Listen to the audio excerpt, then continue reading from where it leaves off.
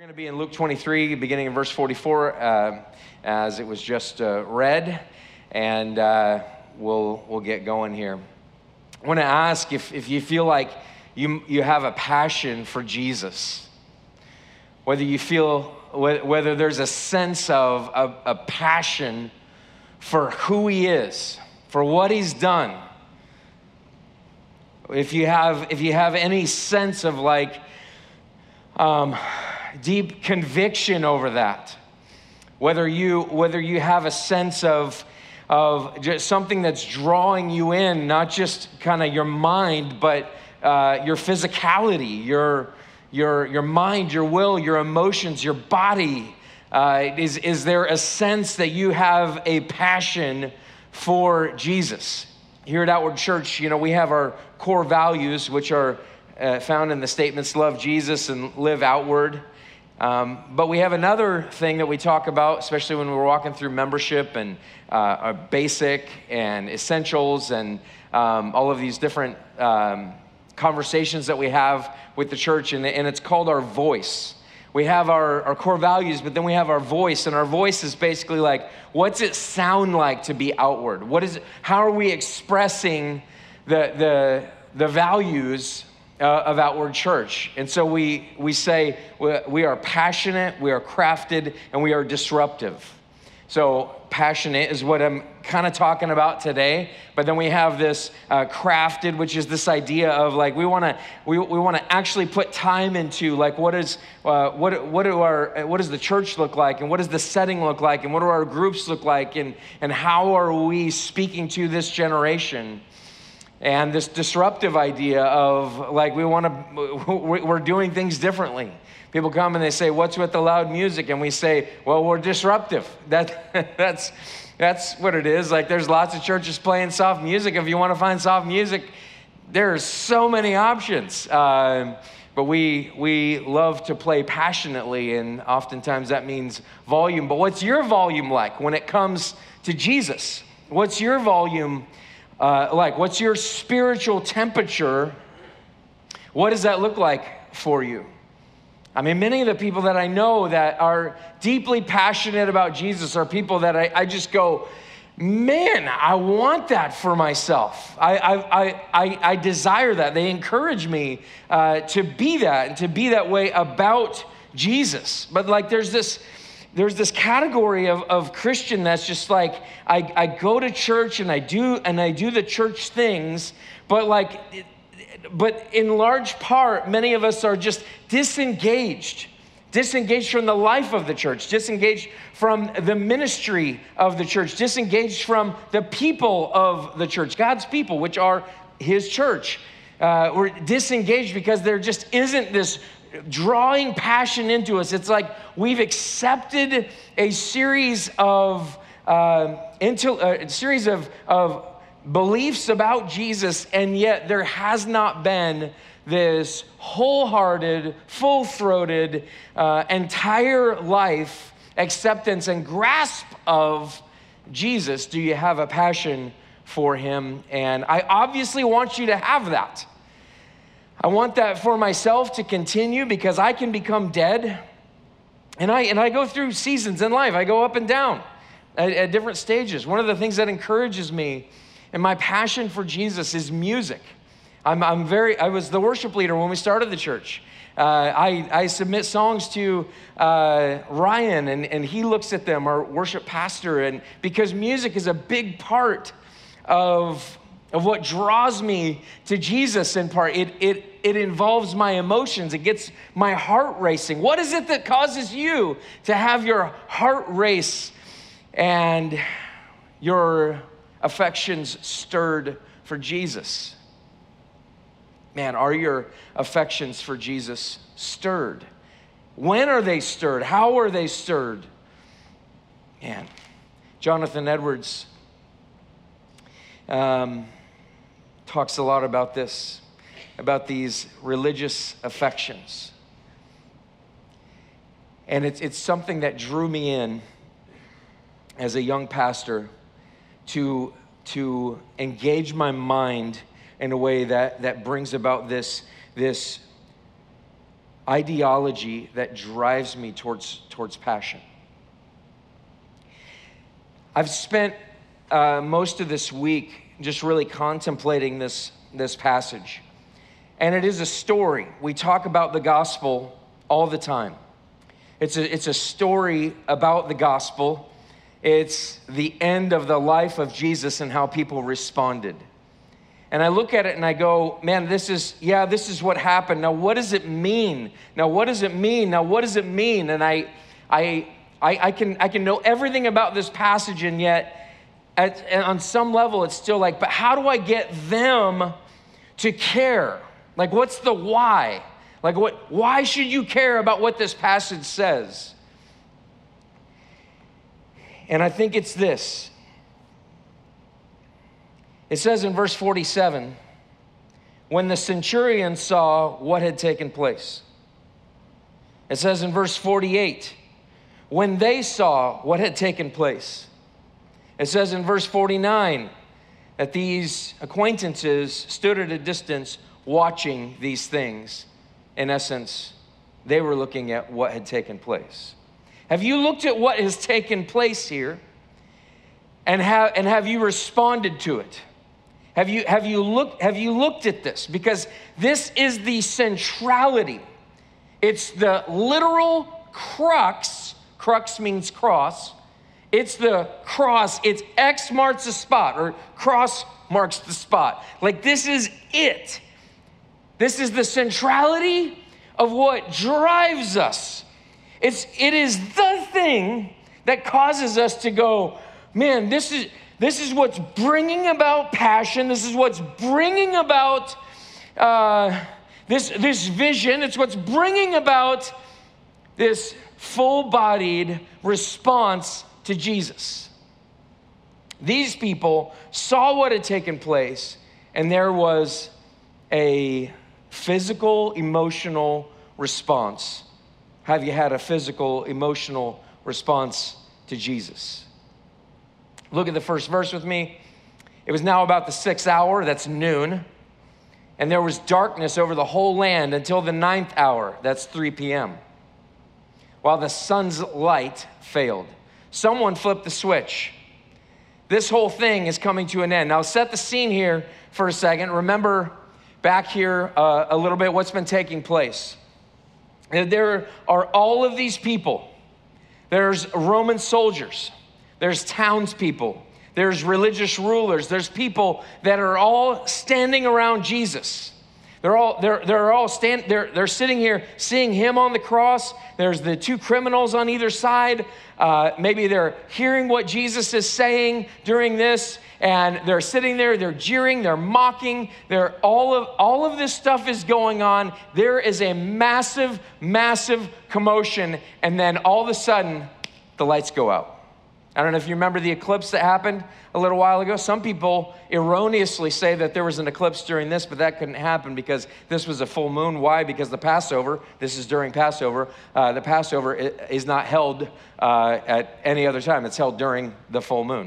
In fact, it follows that, is what I'm told.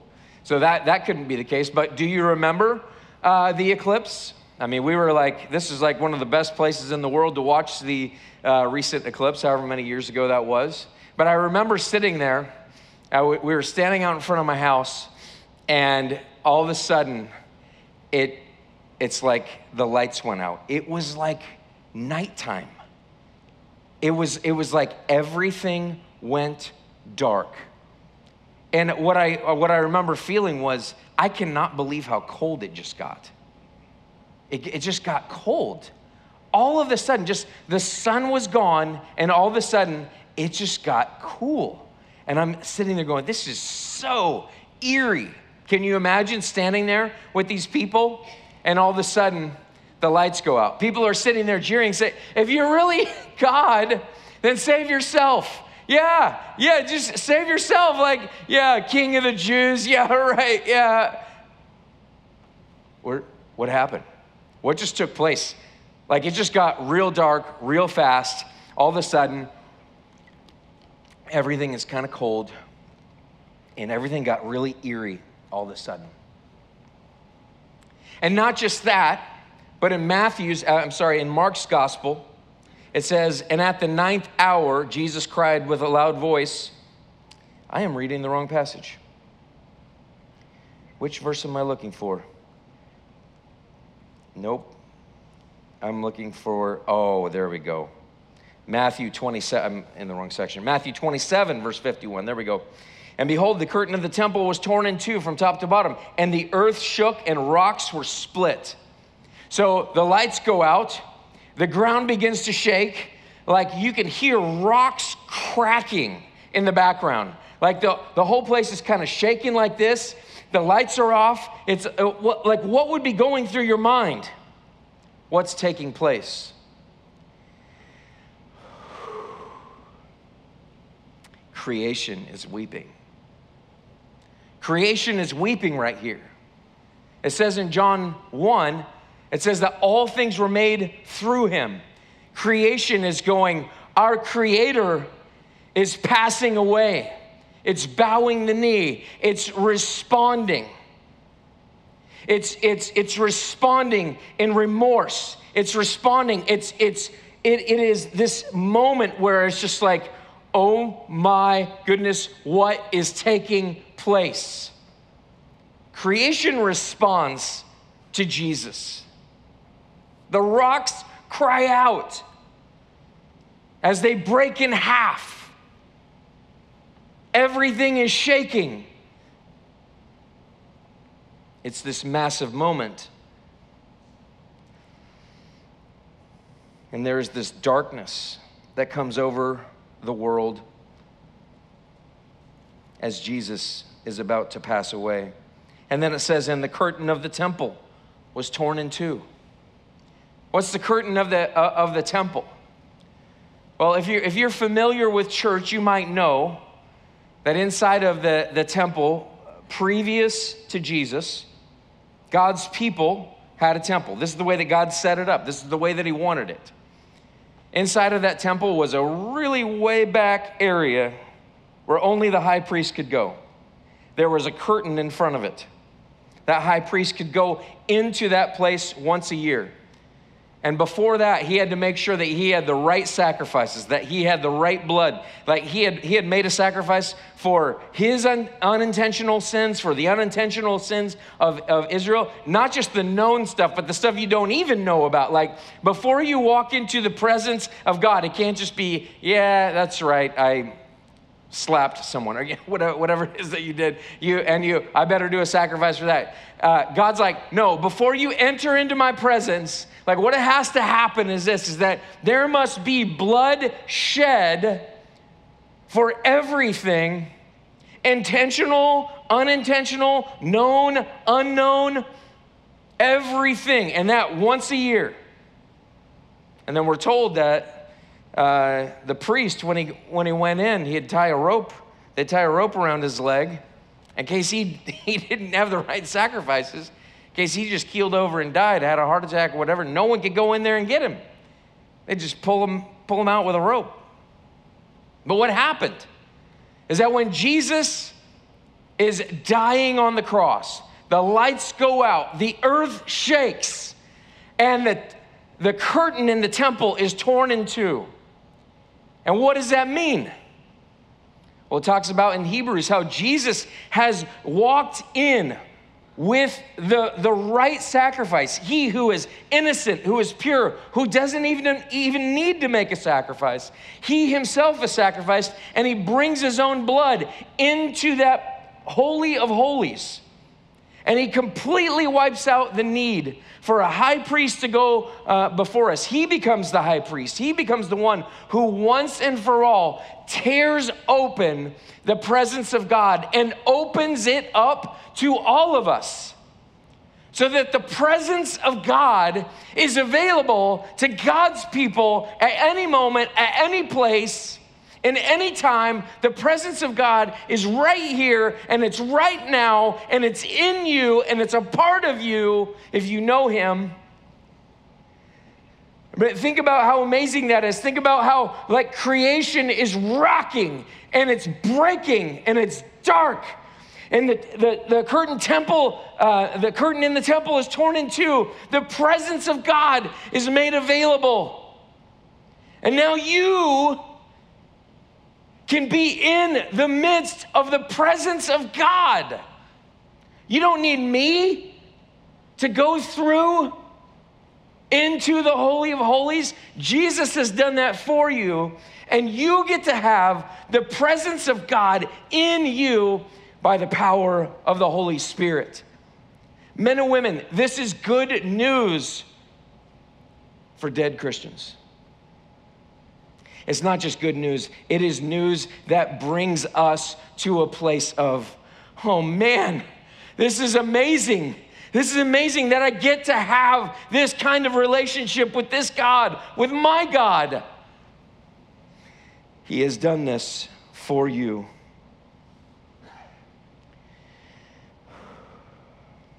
There's no more temples, altars, sacrifices, or priests, for all had now been fulfilled in the finished work of the Son of God, says Warren Wiersbe. Now we just have uninhibited access to him. Verse 46 says, then Jesus, calling with a loud voice, said, Father, into your hands I commit my spirit. And having said this, he breathed his last. This is a solemn, solemn moment. It's a solemn moment because God dies. The Son of God is offered up by God the Father. He willingly submits to the Father's plan by his own will. Jesus says, no one takes my life from me. I do it of my own accord. Jesus willingly goes to the cross. He willingly passes, and he quotes this psalm, Psalm 31, verse 5. Into your hand I commit my spirit. The rest of that psalm says, you have redeemed me, O Lord, faithful God. Jesus is quoting a psalm. He attributes it to his Father. He's on the cross. He's about to breathe his last. And his last words are words of faith. They are words of trust. They're words of hope. I don't know about you, but you put me through enough turmoil, you put me through enough grief, and I'll break. I think I might break at that moment. God, what in the world would you allow this for? What in the world, why would you do this? How does this benefit you, your kingdom? How would you allow this? I think you can look at what's happening in Ukraine. God, how could you allow this to happen to something you were abused as a kid? How could you allow this? The economy's falling apart. Gas prices are going through the roof. God, how could you allow this? Well, Jesus, in his most difficult moment, the most painful moment that most of us will never even come close to, dies with a cry of faith, says Darrell Bach. He dies with a cry of faith. He's asserting his faith in the Father. And he's sitting there, and he's just, it's not that he's okay with the pain, like he's experiencing pain, but what he's doing is he's saying, I trust you, I trust you, I trust you.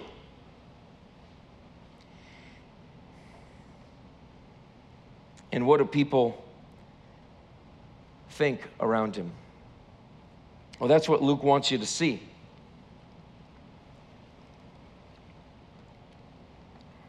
Luke wants you to see this in verse 47. When the centurion saw what had taken place, he praised God saying, certainly this man was innocent. One of the things that happens here is that he's sitting there, most likely jeering with the rest of the crowd. He may have been walking with Jesus all the way through town, back and forth as they take him to the hill where they're going to crucify him. And who knows what his thoughts are as he's doing that, but more than likely, this is just another person who's being crucified. It's a little bit unusual because the Jews are screaming that one of their own would be crucified. That's a little different, but other than that, he's sitting there and he's hearing the jeers. He might even be saying them. If you're really God, then take yourself off of this cross. Save yourself. If that's really who you are. I mean, that's the question. That's what was happening, is that if you're really him, then you should be able to do something about this. And this guy's seeing all of it. The lights go off. The ground shakes. I don't know if he knew about the temple curtain being torn in two. But all of this stuff is happening. The mood has changed. It just got cold. And he goes, oh my gosh, we just killed the Son of God. I made a huge mistake. I was a part of it.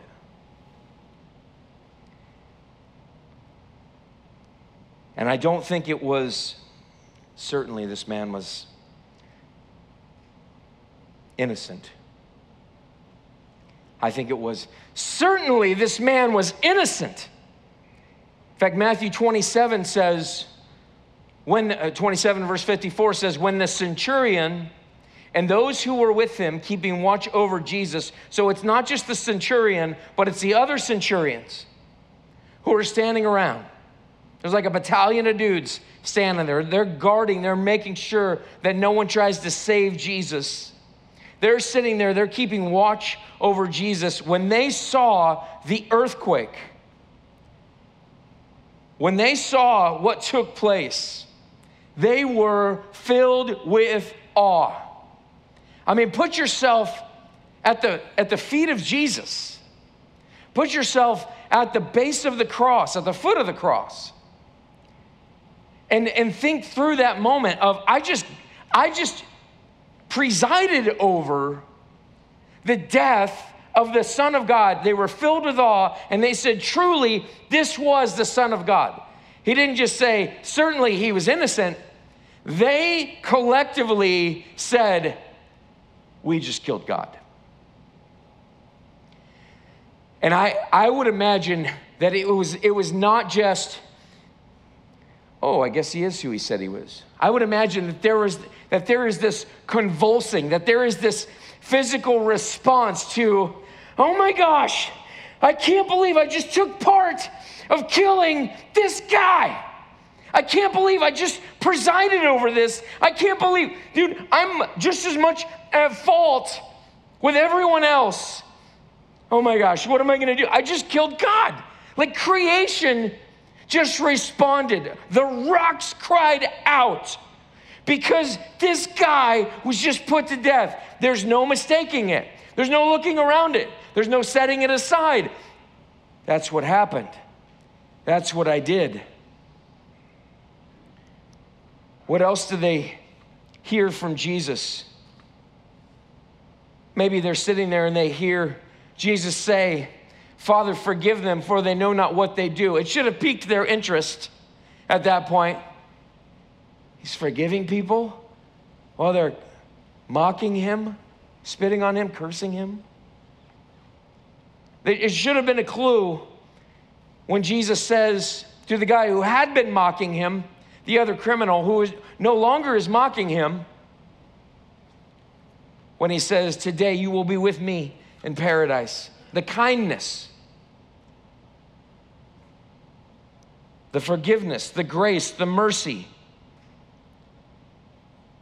It maybe should have been a clue when Jesus said, my God, why have you forsaken me? When he's sitting there on the cross, he feels forsaken by God. He experienced that. His Father.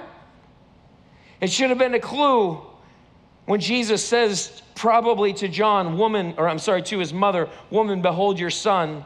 And then he says to John, behold your mother, as he's caring about other people. I wonder what they thought as they thought back through it, like here is, if this is God and yet he's thirsty. Originally they were thinking, does God get thirsty? Does God need a drink? I don't think so. But here's Jesus. He's feeling real pain, real suffering, real thirst. Maybe it should have been a clue when Jesus says, it is finished. Jesus is saying, I've finished my work. This is what I came to do. And then he quietly says, Father, into your hands I commit my spirit. The lights go off, the rocks shake, the curtain tears. And all of a sudden, all of these people are brought to a place of deep grief. When they see what has taken place, they have killed not just an innocent man, but they have killed the Son of God. Verse 48, and all the crowds that had assembled for this spectacle, when they saw what had taken place, returned home, beating their breasts. So there's a crowd here. They also realize what is happening here. Luke, over and over again, throughout this passage, has asserted the innocence of Jesus, that he's completely innocent, that he is without sin. Person after person, politicians, centurions, people, all of a sudden realize that we killed God. And their response is, oh my gosh, what have I done? What have I done? Oh no. I was sitting there, I was shouting at him. I was yelling at him. And they're going, oh my goodness. A few days later, Peter stands up and he gives a sermon. This is after Jesus ascends to heaven. It's after his resurrection. And he stands up in front of these people. And he proclaims boldly in Acts chapter 2, verse 36. He says, let all the house of Israel therefore know for certain that God has made him both Lord and Christ, this Jesus whom you crucified. You killed God. Like the one that you've been waiting for. The Messiah, the Christ, the one that you've been talking about, that the scriptures speak about, that one. He came, he took on flesh, he felt pain, and he was here to save you, and you put him to death. You crucified him. Their response was this. Now, when they heard this, they were cut to the heart and said to Peter and the rest of the apostles, brothers, what shall we do? And Peter said to them, repent and be baptized, every one of you, in the name of Jesus Christ for the forgiveness of your sins, and you will receive the gift of the Holy Spirit. They go, oh, how should I respond then? What should I do? If I killed God, what should I do about it? What should I say? And Peter tells them, repent and be baptized in the name of Jesus Christ for the forgiveness of your sins. And you'll receive the gift of the Holy Spirit. What will happen? You rejected God. You didn't want God. You didn't feel like you needed God. And what he's saying now is he's saying, but if you repent, and come to Jesus, he's going to give you God. How do I get God? I get God by acknowledging that I killed God. How do I get relationship with God? I get it by acknowledging that my sin put him on that cross. Luke wants you to see that these people went back home and they were beating their breasts saying, oh my gosh, what am I gonna do? The other place in Luke where it talks about somebody beating their breast is Luke 18. Remember the tax collector and the publican? The publican comes in before God. God, I thank you that I'm not like these people. I thank you that I don't do this and I don't do that, and I'm a pretty good person and all of that.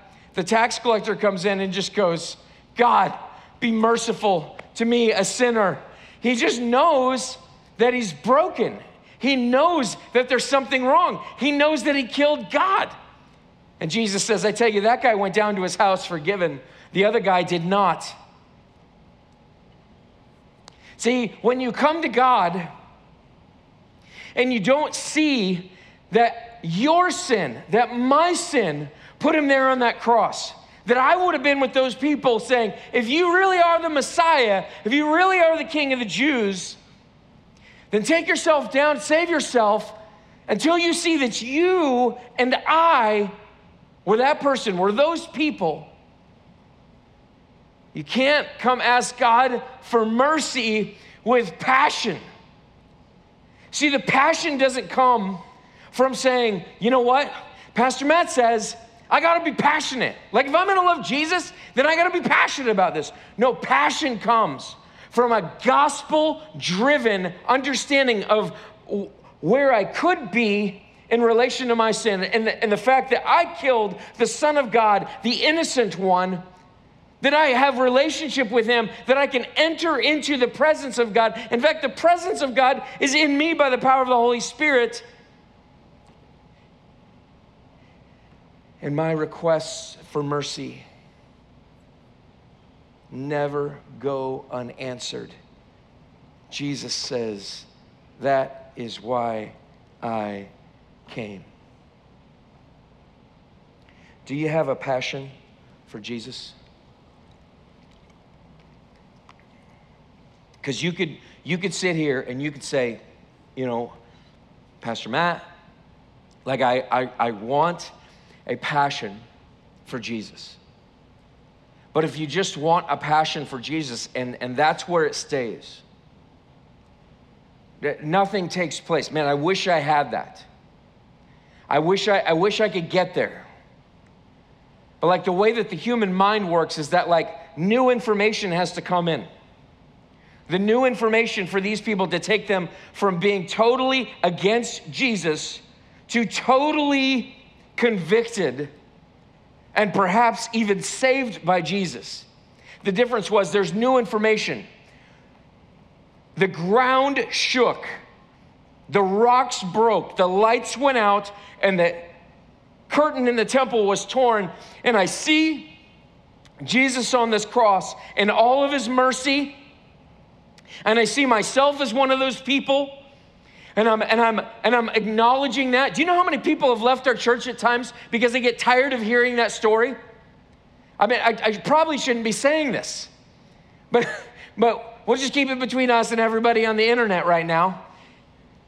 But like, I'm tired of hearing that I'm sinful. If you don't get the sin factor, if you don't get the fact that you need mercy, if you don't hear that, then you cannot go to Jesus with passion and plead for mercy. It can't happen.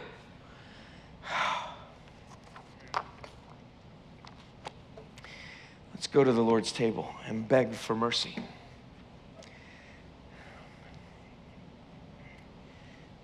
Let me just say a couple things.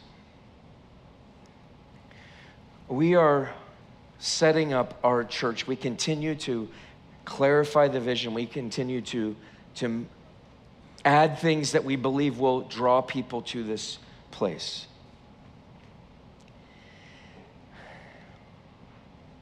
By offering things like basic essentials, equip, and stuff like that. If we continue to do the same things and we're dead in our faith, if you have any desire,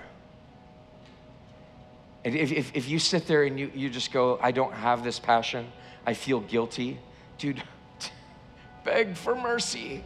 God, be merciful to me, a sinner, and then take steps of growth. Don't just sit on the sidelines. We're not just trying to add people. We're trying to make disciples. We're not trying to get people just to sit in seats. We want to see people flourish in Christ. We want to see people engage with Him. Don't just sit there. Worship Him with your life. Don't just act like you're just a Christian, but ask God for passion. Look at His word. Let's go to the Lord's table here.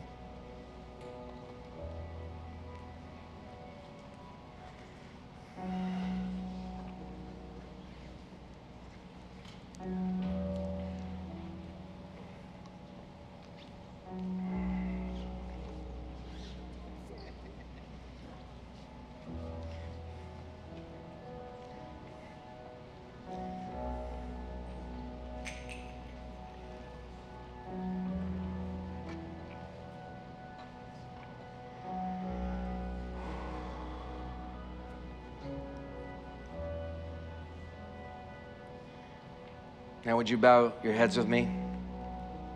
Would you take a moment? Let's just walk through all the guilty feelings right now. I don't know what your thoughts are, but it might be, man, Pastor Matt's really going after us this morning.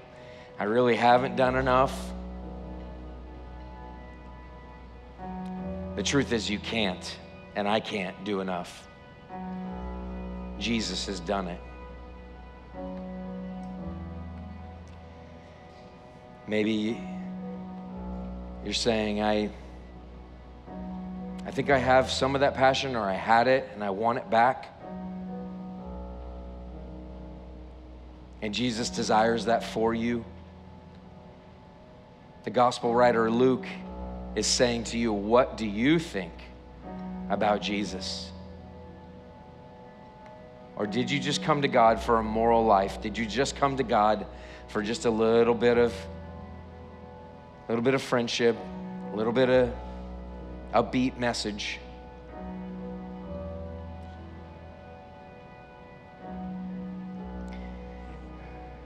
Jesus wants you to know that He went to the cross even for the sin of complacency. Jesus went to the cross even for the lack of passion. Jesus went to the cross for the lack of connection with Him, for the disengagement. Jesus went to the cross. He paid for that sin. And He says, this is my body, which is broken for you. Do this in remembrance of me. Let's partake of that.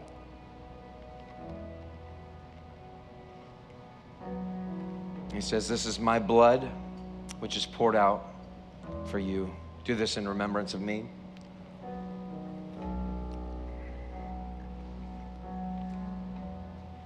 Lord, I pray for us.